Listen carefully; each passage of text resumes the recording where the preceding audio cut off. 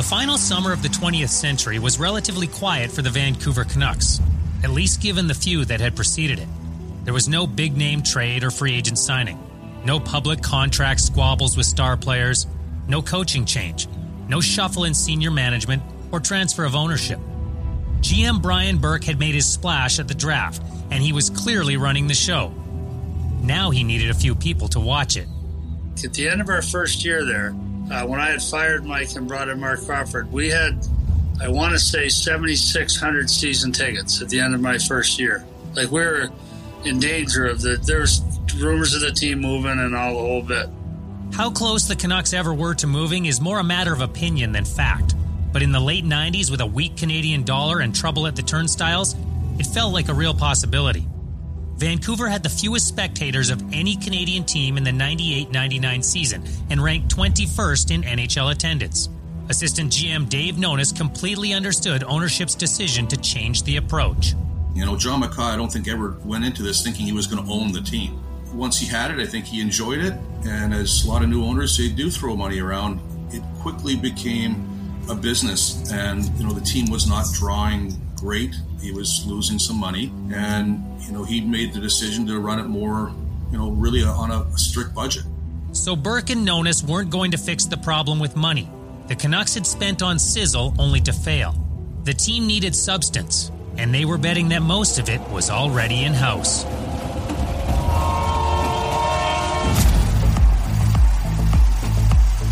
We put that team back on the map, man. Like, there were some bleak times there for a while. For that next 5 or 6 years, he was the best power forward in the game. There was a confidence that we believed if we went out and played the way we were capable, we could score every shift. Now it's kind of league-wide. I want to come see the West Coast Express, you know, see these guys in action. That line sold tickets. That line cared about the community. That line gave back. We knew that we would never be satisfied unless we would win the cup. Everything, the whole thing. It's like a bad nightmare happened. In a matter of seconds, I mean, lives basically changed forever.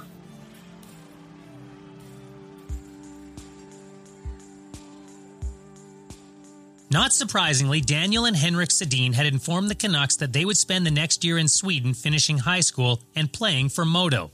While it was the logical choice, it also left the Canucks very thin at center, Henrik's natural position.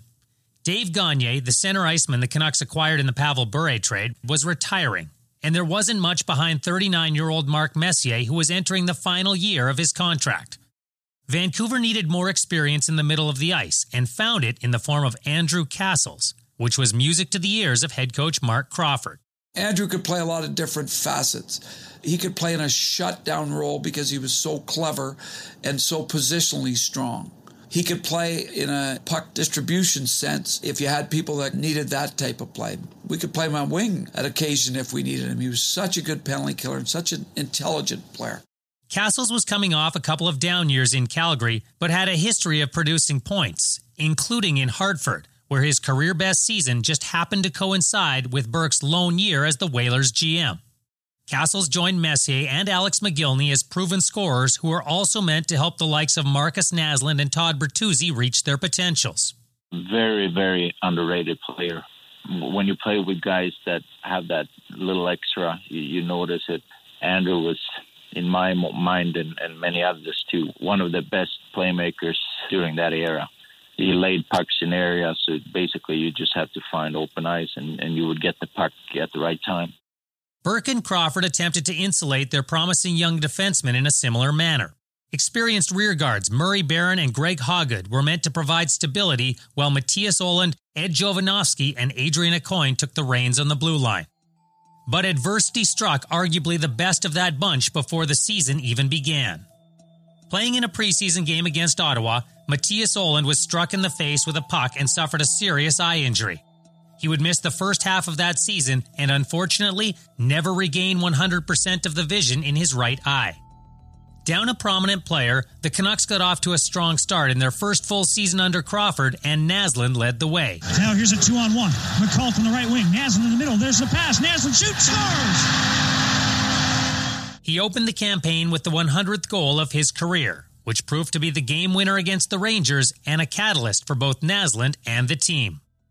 Playing on the Canucks' top line with Messier, Naslund had 13 points in Vancouver's first 15 games. Messier had 12 points of his own, and the Canucks had just 4 regulation losses in those 15 games. But in the first minute of Game 16, Messier suffered a knee injury and would miss the next 5 weeks.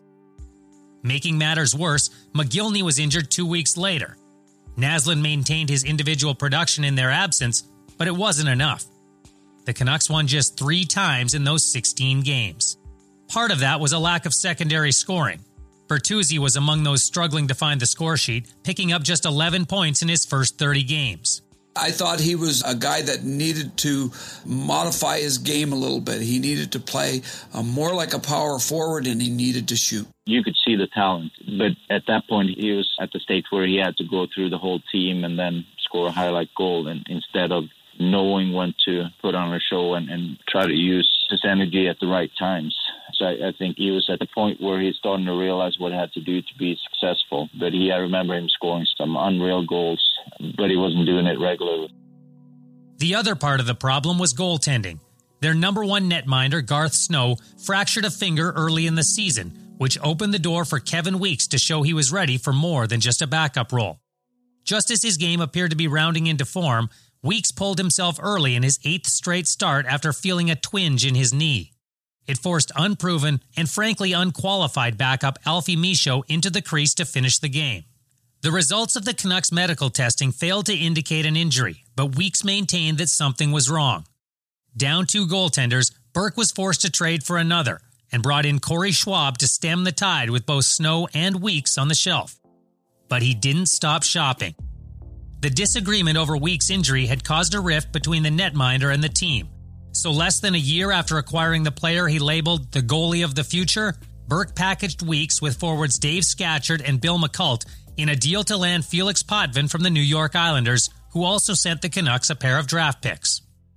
Viewed as a future star in his early 20s, Potvin had struggled in recent years, both in Toronto and on Long Island. But at 28 years old, with over 400 games on his resume, the ultra-athletic Potvin seemed worth the gamble, according to Ian McIntyre. Felix Potvin was not long removed from being almost this iconic starting goalie for the Toronto Maple Leafs. And people were really excited because he was supposed to be the guy who had the pedigree, who had the experience, who had the ability. And now, another opportunity. The tandem of Potvin and Snow gave the Canucks improved goaltending, but wins were still few and far between in December and January. Messier was slow to regain his scoring touch after returning from injury, as was McGillney. Naslund fell into a mid-season funk and produced just 3 points in 14 games.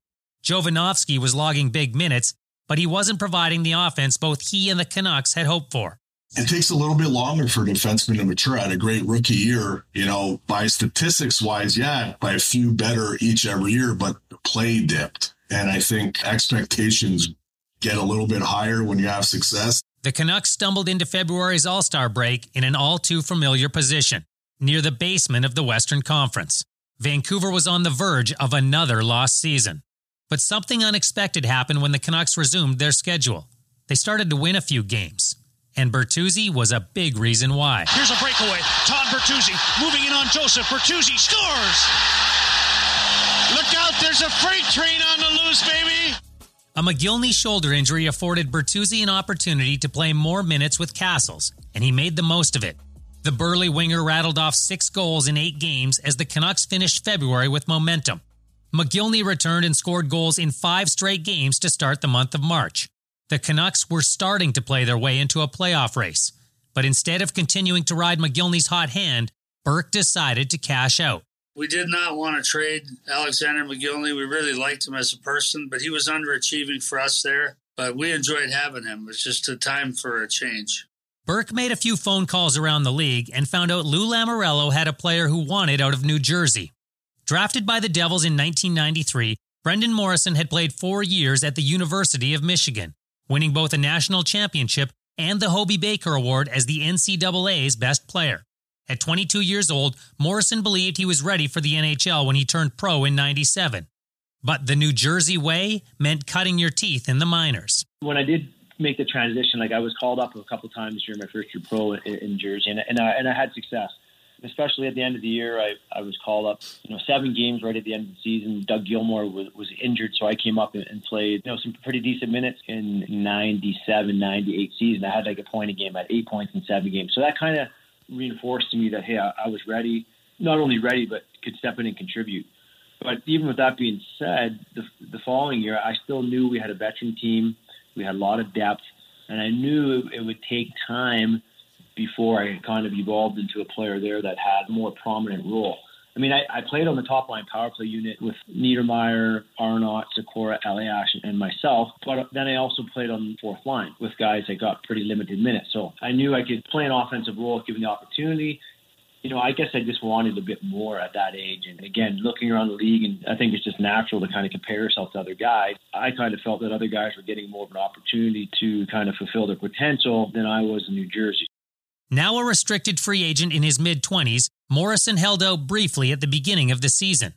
When that move didn't work, he summoned the courage to let Lamoriello know it was time for a change. I remember the first time I asked for Lou to move me, and it wasn't a very enjoyable conversation. It was one of the most uncomfortable moments I've ever had as a player and having an interaction with a coach or a general manager. To put it mildly, he was not happy. He just felt I was getting bad advice. He felt that I was being misguided. I mean, I really do think that, he genuinely did like me. He did tell me that, but he just felt like, hey, be patient. Your time will come. But my thinking was, I'm kind of ready for it now.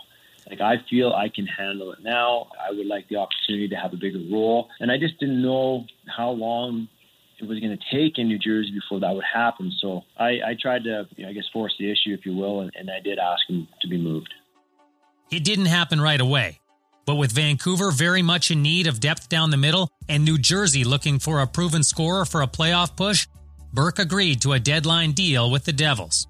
Well, with Brendan, we felt he was a guy that got trapped on a really good team and got buried in the depth chart. The Devils were, in fact, a powerhouse by then. And a guy like Brendan Morrison could get shoehorned out of a job. Brendan Morrison could never get off the third line, even though we felt he had second-line offensive ability. I was actually having lunch in New York City with, at the time, it was my fiance. She wasn't my wife, Erin.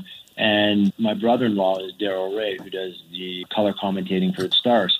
So Dallas was in New York for a game, and Erin and I were out for lunch with him and Erin's sister. And he was doing an interview with some radio station in Toronto. They wanted to get his opinion on certain trade line deals that had transpired, except, he was just about to hang up the phone, and he asked him, he said, hey, does anything else come across the wire? And they said, hold on a sec, there's something coming out right now. So he gets the information that, Jersey just made a deal. Vancouver just sent Alexander McGillney to New Jersey for Morrison and Peterson. So my brother-in-law is like, really? He's like, okay, I'll let him know. And so they get off the phone. He's like, man, I think you just got traded to Vancouver. I'm like, what? I'm like, I haven't heard anything. And then about 5 minutes after that, I started to get a bunch of messages, phone calls on my phone from buddies saying, hey, we just heard you got traded to Vancouver. I said, well, I haven't heard anything yet, so I don't know what's going on. So the trade deadline is 3 p.m. Eastern time. 3 p.m. comes and goes. I still haven't heard. I'm pulling into my driveway in New Jersey. It's 4 p.m. Eastern now. It's Lou's secretary calling. She calls me and says, Lou would like you to come down to the rink and meet with him. So I'm like, I got a pretty good idea what this is all about. So I went down to the rink, met with Lou one-on-one, and he was very sincere and very genuine. And he's like, listen, we, the way he coined it is we ended up making a transaction today. It was something that I really didn't want to have to do, but I did it. I'm sending you home. I'm sending you to Vancouver. At Toyota, our vehicles have always had quality and durability built right in. Because in winter, even our potholes have potholes. Quality means everything to us because it means everything to you. Lease a 2023 RAV4 LE all-wheel drive from $99 weekly for 60 months at 7.19% APR with $2,800 down. Order yours today. Visit shoptoyota.ca or your Pacific Toyota dealer. It's time to Toyota. Support for Unreal West Coast Express comes from New Balance. Hey, I'm an active guy, and New Balance has literally supported me for well over a decade. From distance running to trail running to walking my dog, I've always got New Balance on my feet. Lately, it's been all about the Fresh Foam X series for me. 1080s for the road, Heroes for the trail, and 880s for everything else. Support your feet and support local. out the lineup of Fresh Foam X athletic shoes today at your local New Balance store in Richmond, Delta, and Langley. Mogilny would go on to win the Stanley Cup with New Jersey that year, but Morrison was elated to be heading home to the team he'd grown up wanting to play for. He and Dennis Peterson, who was also part of the trade, joined a Canucks team that was 8 points out of the playoffs with 12 games to go. Morrison slipped to check, moves towards the goal, sailing pass, what a save by Biron! And another chance, and the Canucks have tied it up. And Brendan Morrison has his first goal as a Vancouver Canuck. Morrison scored less than 5 minutes into his Canucks debut as part of a 6-3 victory over the Sabres. It was the first of 5 wins in the next 6 games, and Vancouver was suddenly in the thick of a playoff race. The Canucks weren't just winning, they were scoring a lot of goals. Naslund and Morrison were among those producing, but no one was hotter than Bertuzzi and Castles as Vancouver closed to within 3 points of Edmonton and the West's final playoff spot. 2 games remained, and the first was against the Oilers. We had to win the game against Edmonton, I think it was, on the Saturday night to have a chance to make the Sunday game important. So we had to pull the goalie in overtime, and we got scored on. So we lost the point. But the next day, like everybody was down, we were playing in San Jose, and San Jose had made the playoffs. And I asked Mark Messier, who I knew was kind of his last game, I said, Mark, do you have anything to say? And Mark said this to that group of guys, and I always remember this. I've told it a couple times. He said, you know, guys, you never want to let anybody in this league see you at anything less than your best. These guys have made the playoffs. You're going to be battling with them for years to come. Don't let them see you at anything less than your best. There's going to come a time where you're going to need somebody to win a game for you in the final game of the season. And you owe it to the rest of the league to be professional and play hard, because hopefully you can do your job. And the guys went out and they played one of the best games that we played, and we won that game against San Jose. We still didn't make the playoffs, but the message was sent, and it's amazing how prophetic those lines were. Mark hit a nail right on the head. And with that, the Messier era in Vancouver came to a close. What began with such promise had failed to deliver a single playoff series, let alone a Stanley Cup. Mark Messier is a guy that everyone loves to blame for failure in Vancouver, but Mark Messier showed us some things that were really important too. That he never cut corners in practice. He never left practice early. He was a good worker. He had opportunities to leave and never took them. No, he had a huge effect. Obviously, I grew up watching the Oilers, and I knew everything about the Moose. And to be able to go into his inner circle and be around him, spend time with him, listen to him, I learned that hockey was an everyday thing. He would watch all the games. He would pay attention to what's going around the league. Whereas a lot of us younger guys, when you were away from the rink, you just shut it down and you tried to do other things and all that. But I think just his professionalism and how he wanted everyone to buy into his system. And you had to buy in with Mark because his tenure spoke for itself with the cups that he won with Edmonton and then obviously with the Rangers. It was easy to gravitate to someone like that and kind of learn the ropes. And I know a lot of us young guys appreciated what he did. He had a great effect on me. He really took me under his wing, and he was well respected by the players, not just because he's won 6 Stanley Cups, because of the way he treated his teammates. And I know that he's taken a lot of heat in Vancouver, but he was liked by his teammates. And obviously I'm very thankful that I got a chance to play with him and watch him and hopefully learn something from him as well. I think a lot of the negative response in the market was that they gave a lot of money to the guy who wasn't the player he'd been, and people had seen him. Remember, he was in Edmonton a lot earlier, and people in Vancouver had seen him up close. They weren't particularly fond of him because he and his teammates beat up on the Canucks for fun. You know, they lost to him. He was the Rangers, and people were bitter about the loss in that series. And then he comes to Vancouver, and try as he might, he was not the player that he'd been in Edmonton or even New York. And he tried mightily to be that player. And because of who he was and how much he was paid, and he had an ally in Mike Keenan when he was there for a long period of time, he got the ice time that probably on another team might have diminished, and he wouldn't have been on every first power play, on every first line. He probably didn't deserve to have the best wingers at that time, but there was never such a thing as a bad influence from Mark. He still knew how to be a leader. He still knew what it took to make a team. And so his influence on people like Markus and Todd was still excellent. But if you talk to the season ticket holders of the time, he left a bad taste in their mouths because they didn't see that part of it. They just saw the aging superstar who'd been paid a fortune to come in and lead them to the promised land and couldn't do it. Jim Hewson's summation underscores the contrast between how the organization and the fan base viewed Messier. As positive an influence as Messier may have been on the players, the masses had voted with their wallets. Attendance had fallen to levels not seen since the late 80s for a full season, and as reporter Ian McIntyre explains, there remained a pressure to get the business turned around.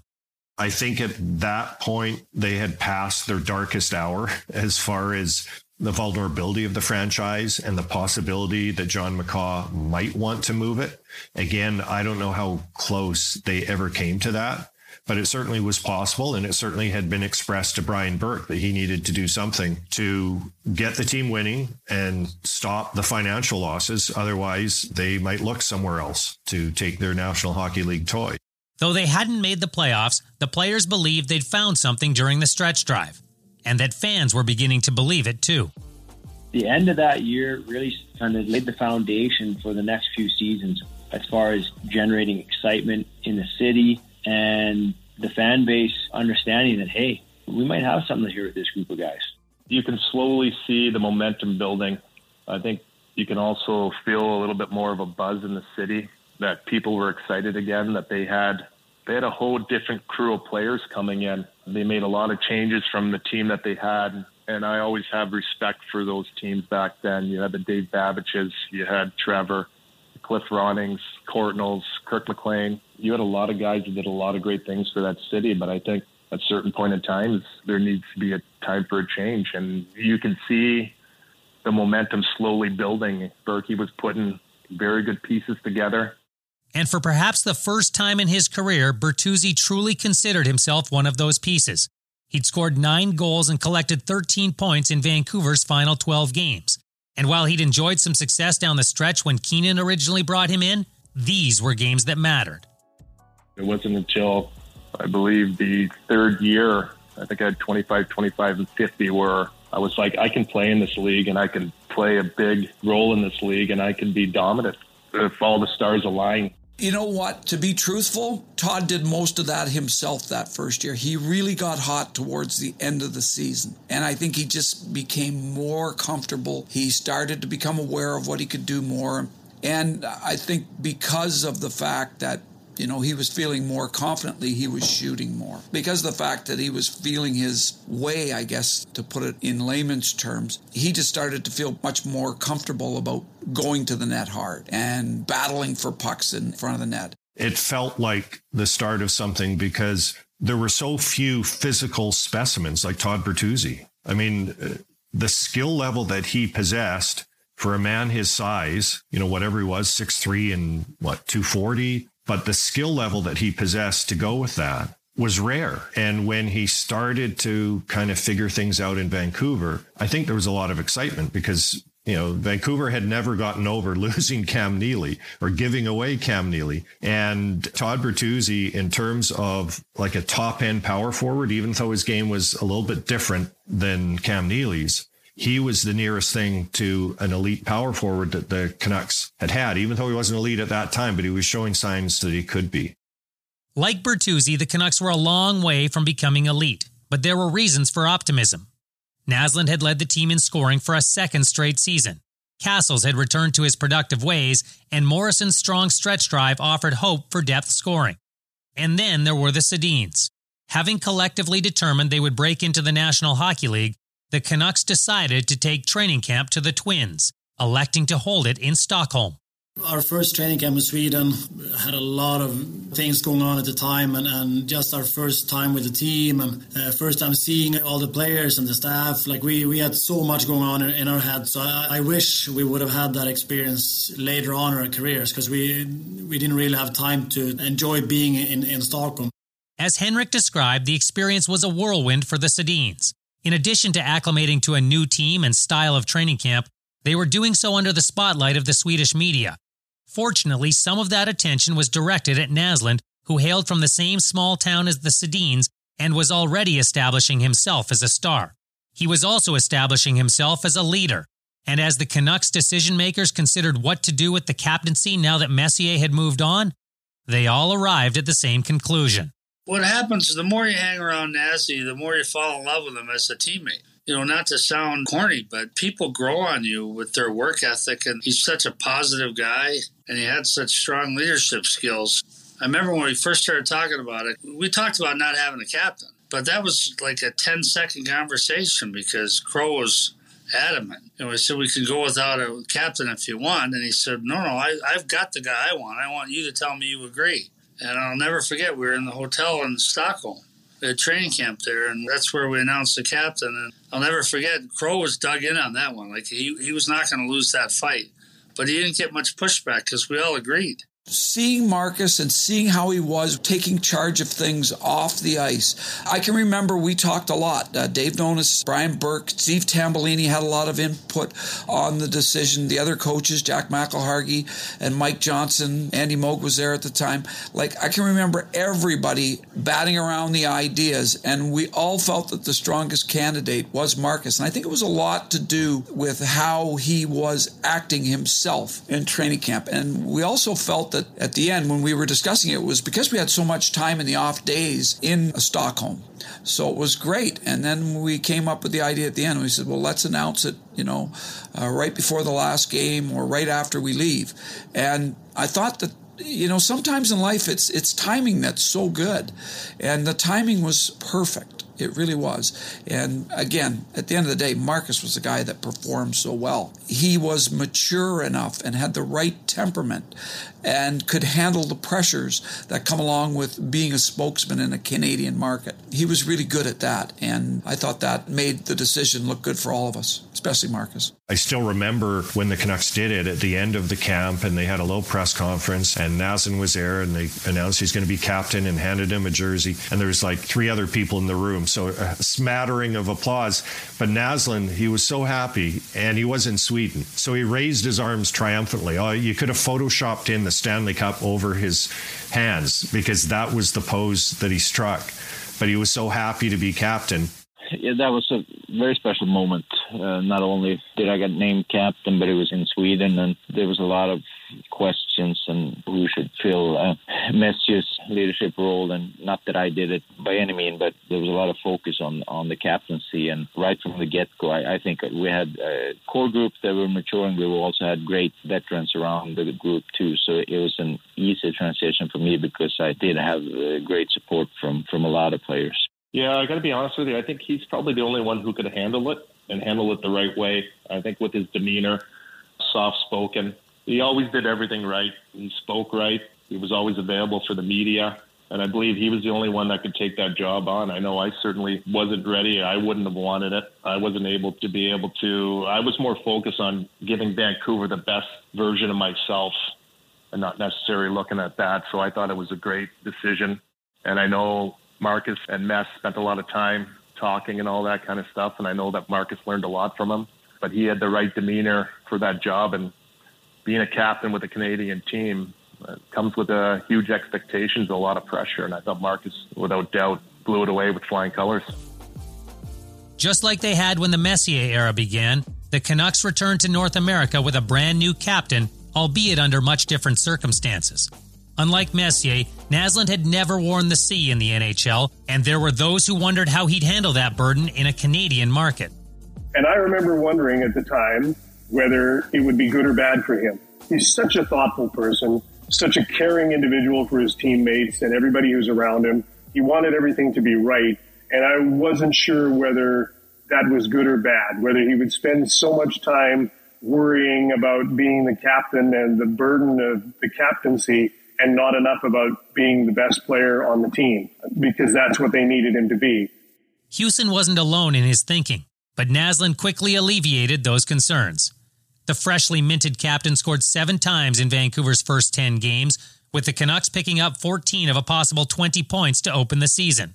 Castles also bolted out of the gate offensively as Crawford experimented with different line combinations early on. Eventually, he settled on Naslund, Castles, and Bertuzzi as his top line, which suited the hulking winger just fine. He was so intelligent. His hockey IQ was above many other people that I've ever played with. He understood the game, and he was such a terrific man. We had such good times together. He was just an all-around class act, but he was just so intelligent with his decision-making on the puck, and it freed myself and Markus to just go out and get open, and he was going to find us. Still to this day, one of the worst curves in the world. I don't know how he ever passed like that, but he had a career that was very underrated. I will always say he was one of the better players that I ever played with. There was a lot to like with the Canucks offense in the early stages of that season, but they'd already suffered a setback on the blue line.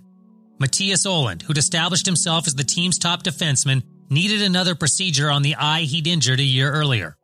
The Canucks would have to compensate by committee, and it was Jovanovski who absorbed the biggest portion of Ohlund's minutes.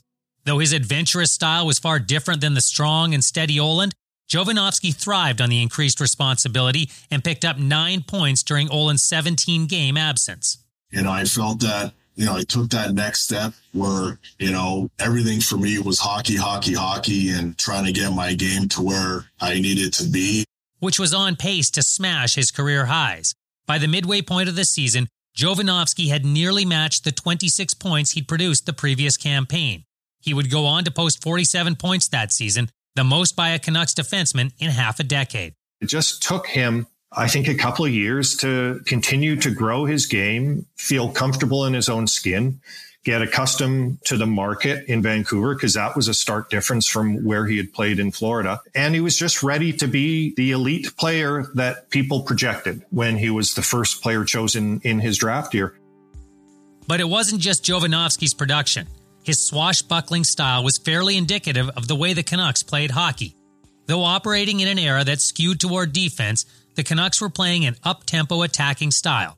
Sure, there were turnovers, but there were also great plays, the kind that made people take notice, which is exactly what the team needed from both a hockey and a business standpoint, according to assistant GM Dave Nonis. You want people that are paying really good money to feel like they got their money's worth when they come into a building. And, people used to say that, and this is no knock on Lou, obviously he's a Hall of Famer and one of the best GMs in history, but, he really wouldn't have cared if there was 2 people in the building as long as they won the cup. For us in Vancouver, we wanted to entertain people as well. The other thing was Mark Crawford came from a team that, yes, they were good defensively, but they were on the upswing of that offense entertaining style when he was in Colorado. And that's one of the reasons why we went and got Mark, was because we felt that he could bring us along and have our team play that way. As far as the identity of the team, I think it had been established. That Brian Burke and Mark Crawford's team, they're going to be relentlessly hardworking. Mark Crawford didn't cut much slack to players. He was very demanding, as most coaches are. And the Canucks played hard. They were tough out. They were rarely an easy opponent. They were almost never just a meek opponent. Tough, fast, high-event hockey. It certainly wasn't perfect, but it was definitely entertaining, and the locals approved. Fans were starting to flock back to the stands, eager to support a team headlined by younger players with something to prove. The same players who Crawford had identified as his core pieces moving forward.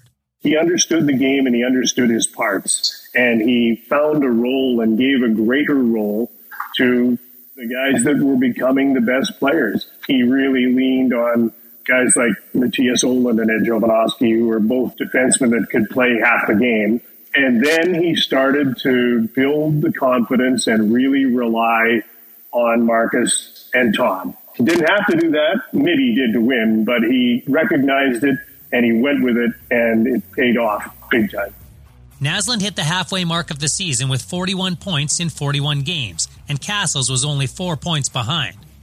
Though Bertuzzi trailed his most regular line mates in points, his production had become far more consistent, and he was on pace to replicate or slightly surpass the 25-goal, 50-point effort of the previous season.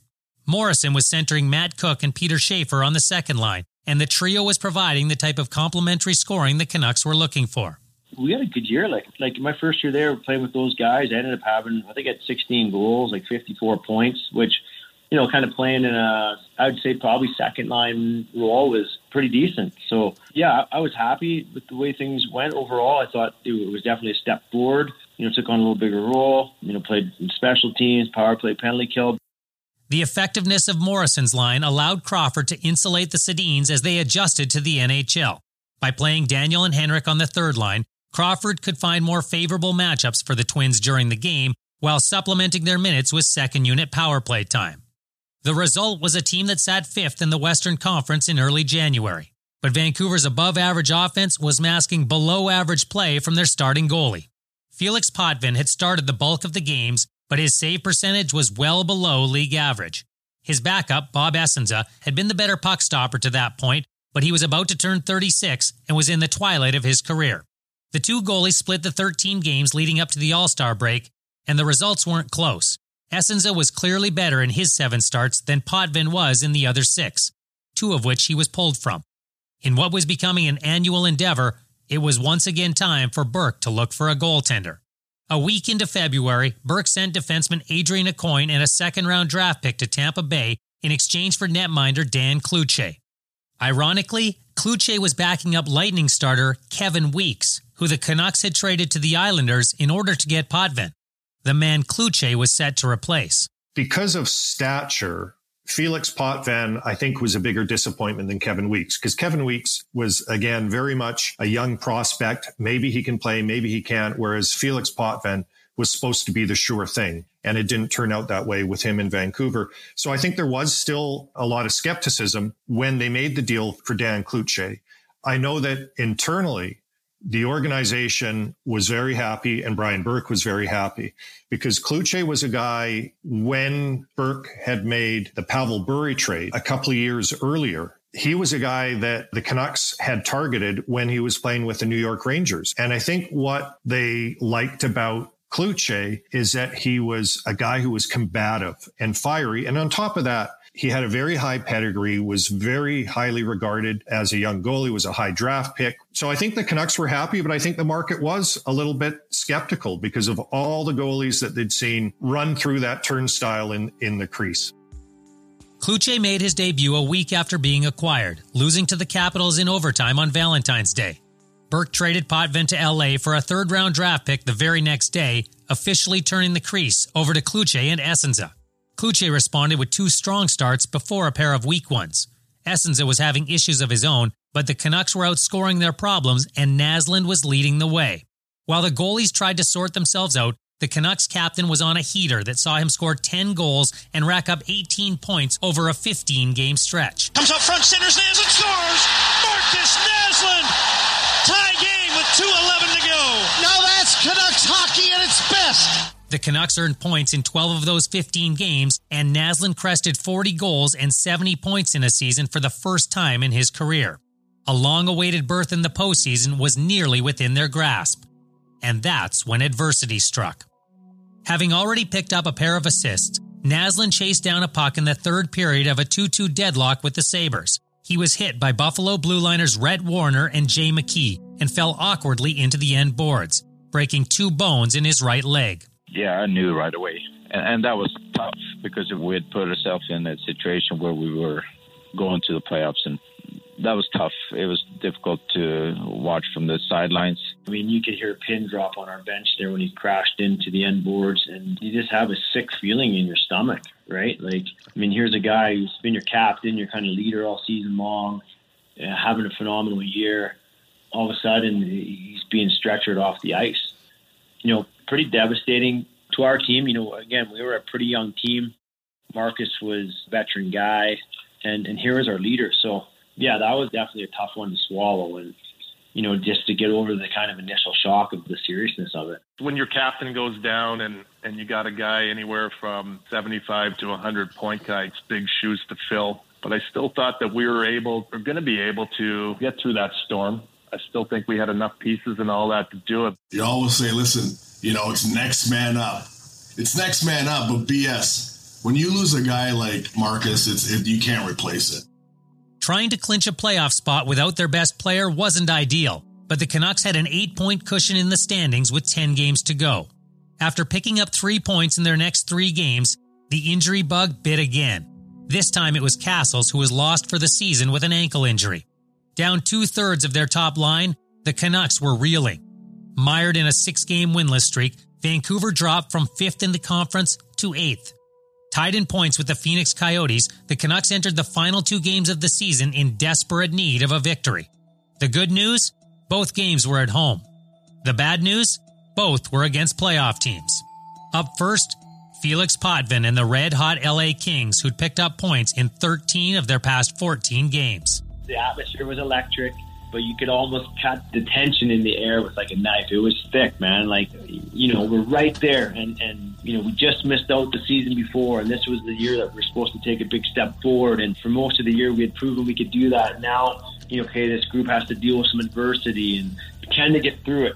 A packed house at GM Place roared as Bertuzzi set up Brent Sopel for the game's opening goal just 33 seconds in.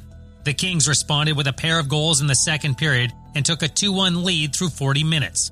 The Canucks countered early in the third. Potvin out of his net. Olin right to the front of the goal. Off the post. Morrison hit the post. They score. Harold Dukin. As regulation time wound to a close, the arena had become aware that Phoenix had lost in San Jose. Having earned at least a point as the game headed to overtime, all of Vancouver was suddenly aware that a goal in the extra session would catapult the Canucks into the playoffs for the first time in 5 years. Brent Sopel with Harold Dukin. Waits for fresh troops for Tuesday. Harold Dukin. I remember being on crutches and coming down in the locker room and being so excited that one of the handles on my crutch broke, so I had stepped down with my broken leg, and it did hurt, and guys were laughing. But no, it was a huge relief, because for the players, obviously, that have worked so hard, but not only that, but for the fans, to give them a little bit of hope that we're back in the playoffs, and hopefully we got something here that we can build upon. The celebration was one of my favorite memories of being the Canuck coach, because I remember I had worked for Hockey Night in Canada the years before, and Scott Oake was a good friend and still is a good friend. And he has a real affinity for Newfoundland people, as do I. I coached there. When I came off the ice, I saw him right away, and he was saying, "I can't believe the Noof did it." And that was such a great goal, because it is a good memory for everybody in that group, because we finally had made the playoffs. Now we had to play Colorado, which wasn't the easiest task. An understatement, to be sure. Not only did the Avalanche still have future Hall of Famers Joe Sakic, Peter Forsberg, and Patrick Waugh from their Stanley Cup victory in '96, but they'd acquired additional Hall of Fame talent in Ray Bourque and Rob Blake for their blue line. The Avs were loaded. The Canucks were ailing and overmatched. But they didn't go quietly into the night. Vancouver played 2 hard road games, losing each by a single goal. They returned home to a raucous rink and fed off the energy of their playoff-starved fans. A back-and-forth affair saw the teams trade goals in all 3 periods before Peter Forsberg ended the game in overtime to put the Avalanche up 3-0 in the series. But for Canucks fans, that game is best remembered for a moment of recognition and appreciation. During a stoppage in play, those in attendance were directed to the big screens on the score clock. A live shot of Naslund appeared. He was standing in one of the vomitories, wearing a suit and on crutches, as the team acknowledged both his remarkable season and his current status. A standing ovation ensued, and Naslund waved to the crowd in heartfelt appreciation. I didn't know what to expect, but just hearing that crowd go crazy, I had to bite my lip not to get too emotional. But I've had many memorable nights throughout my career, and a lot of them on the ice, but that was one of the ones that stand out for me. Oh, yeah, I remember the ovation, and immediately you kind of wonder what's happening. So you look up to the Jumbotron, and there he was kind of waving his crutch up in the air, and the place was going berserk. And as a player, you have goosebumps on the bench. That was neat to see, the admiration and the appreciation that our fan base had for Markus and what they thought of him, not only as a player, but as a person. Without Naslund and Castles, the Canucks were swept by the Avalanche a game later. Colorado would go on to claim the Cup for the second time in franchise history, but the Canucks got an intoxicating taste of the postseason and learned a lot in the 4 losses. I learned that we weren't even close. I learned that we had a lot more growing to do. You always say the good teams, they learn from their mistakes, they learn from adversity and all that, and I think we learned. I remember sitting down at a year-end parties, and we're like, we're not far off, but we're far enough off that we got a lot more work to do the following year. They had a roster full of all-stars, Hall of Famers. I thought that we were able to learn from that series on what it takes in order to be more consistent. and be able to deal with adversity in a series. And I don't think we were able to back then. I think we're just starting out, but I thought that series was the catapult to get us going even further the following years. Playing against the Avs, they were the sexy team in the league. And it was, I think for our team, it was kind of them kind of seeing what they wanted to be. You know, they wanted to be viewed as I think that Avalanche team was viewed. We didn't want a team that just snuck into the playoffs. We wanted to be a team that was coming in and people were scared of. For that to happen, they'd need to evolve under the weight of greater expectations. There was once again belief that the future was bright, and a blast from the past was about to become a part of it. Coming up on the next episode of Unreal West Coast Express.